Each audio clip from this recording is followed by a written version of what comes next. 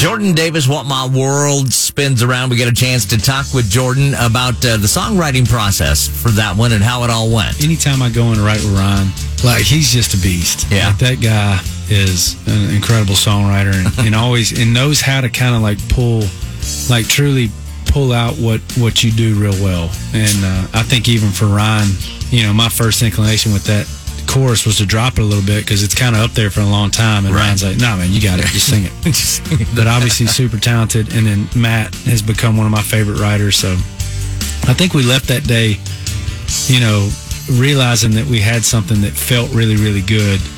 And then when Paul brought it to life, I was like, "Oh man, that might be a hit. We're on to something." Yeah, I think you guys were on to something. There you go. When something goes good, it feels fantastic, doesn't it? All right. Today is National Compliment Day. Have you ever had a weird or crazy compliment? I want to hear about it. And coming up a little later on, Dolly Parton on what attributes an actor would need to play her in a biopic. That's all coming up. Bonnie, how are those roads looking?